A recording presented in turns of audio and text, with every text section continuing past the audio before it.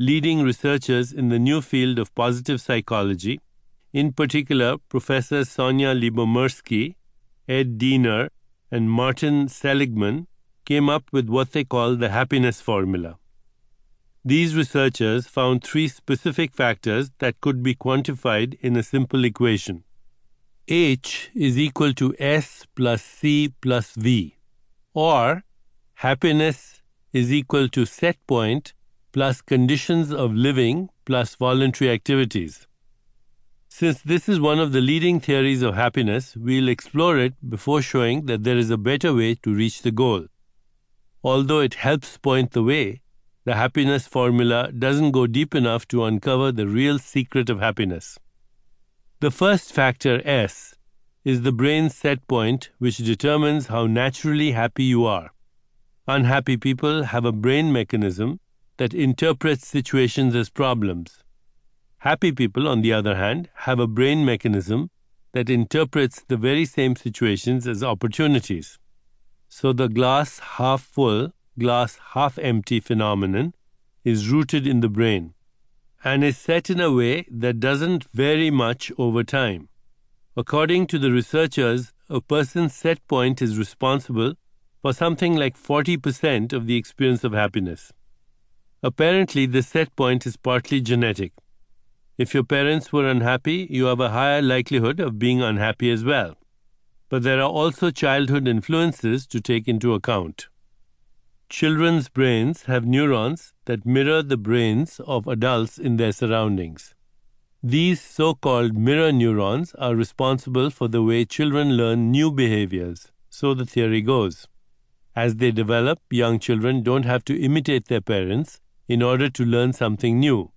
They only have to observe them, and certain brain cells will fire in a way that mirrors the activity. For example, a baby being weaned from breastfeeding watches how her parents eat. As they reach for food and put it into their mouths, certain areas of their brains light up. Simply watching this activity leads the same areas to light up in the infant's brain. In this way, the newly forming infant brain learns a new behavior without ever having to go through trial and error alone. This model has already been tested in monkeys and theoretically extended to humans. It provides a physical explanation for something as mysterious as empathy, the ability to feel what someone else is feeling. Some people have this ability, others don't. A few saintly individuals have so much empathy that they can hardly bear it when someone else is suffering. Research with MRIs and CAT scans suggests that brain function plays a major role in empathy. A child's neurons mirror the emotions of adults around him, leading the child to actually feel what his parents feel. So, if a youngster is surrounded by unhappy adults, his nervous system will be programmed for unhappiness even before he has any cause for unhappiness himself. Why doesn't every child learn empathy?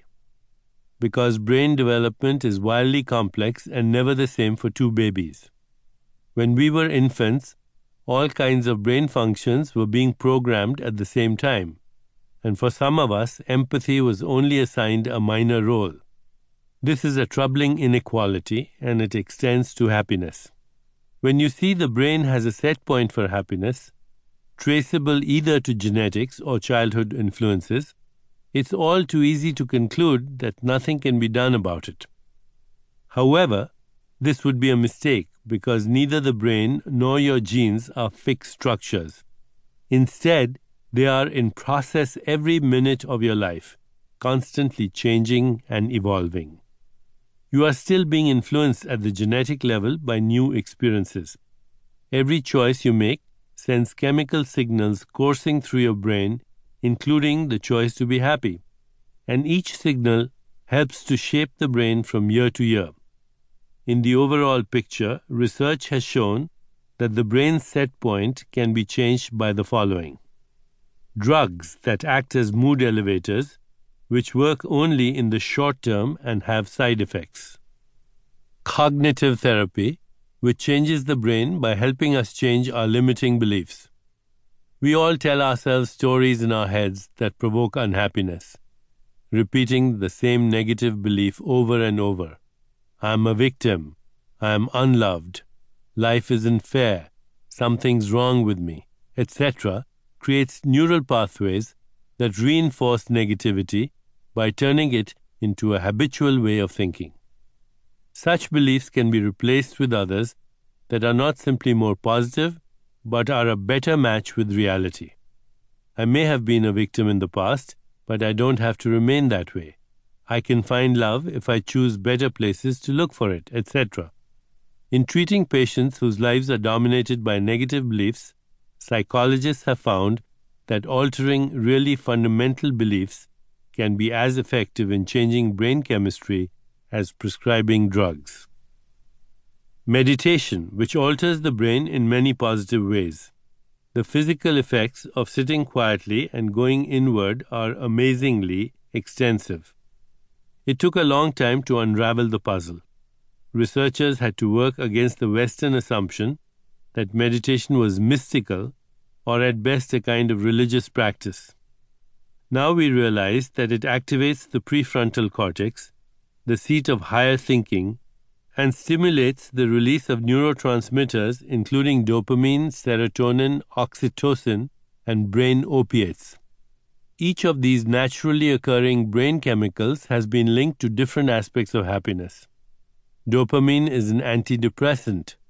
Serotonin is associated with increased self-esteem. Oxytocin is now believed to be the pleasure hormone. Its levels also elevate during sexual arousal. Opiates are the body's painkillers, which also provide the exhilaration associated with runner's high. It should be obvious then that meditation, by creating higher levels of these neurotransmitters, is a more effective way of changing the brain's set point for happiness. No single drug can simultaneously choreograph the coordinated release of all these chemicals.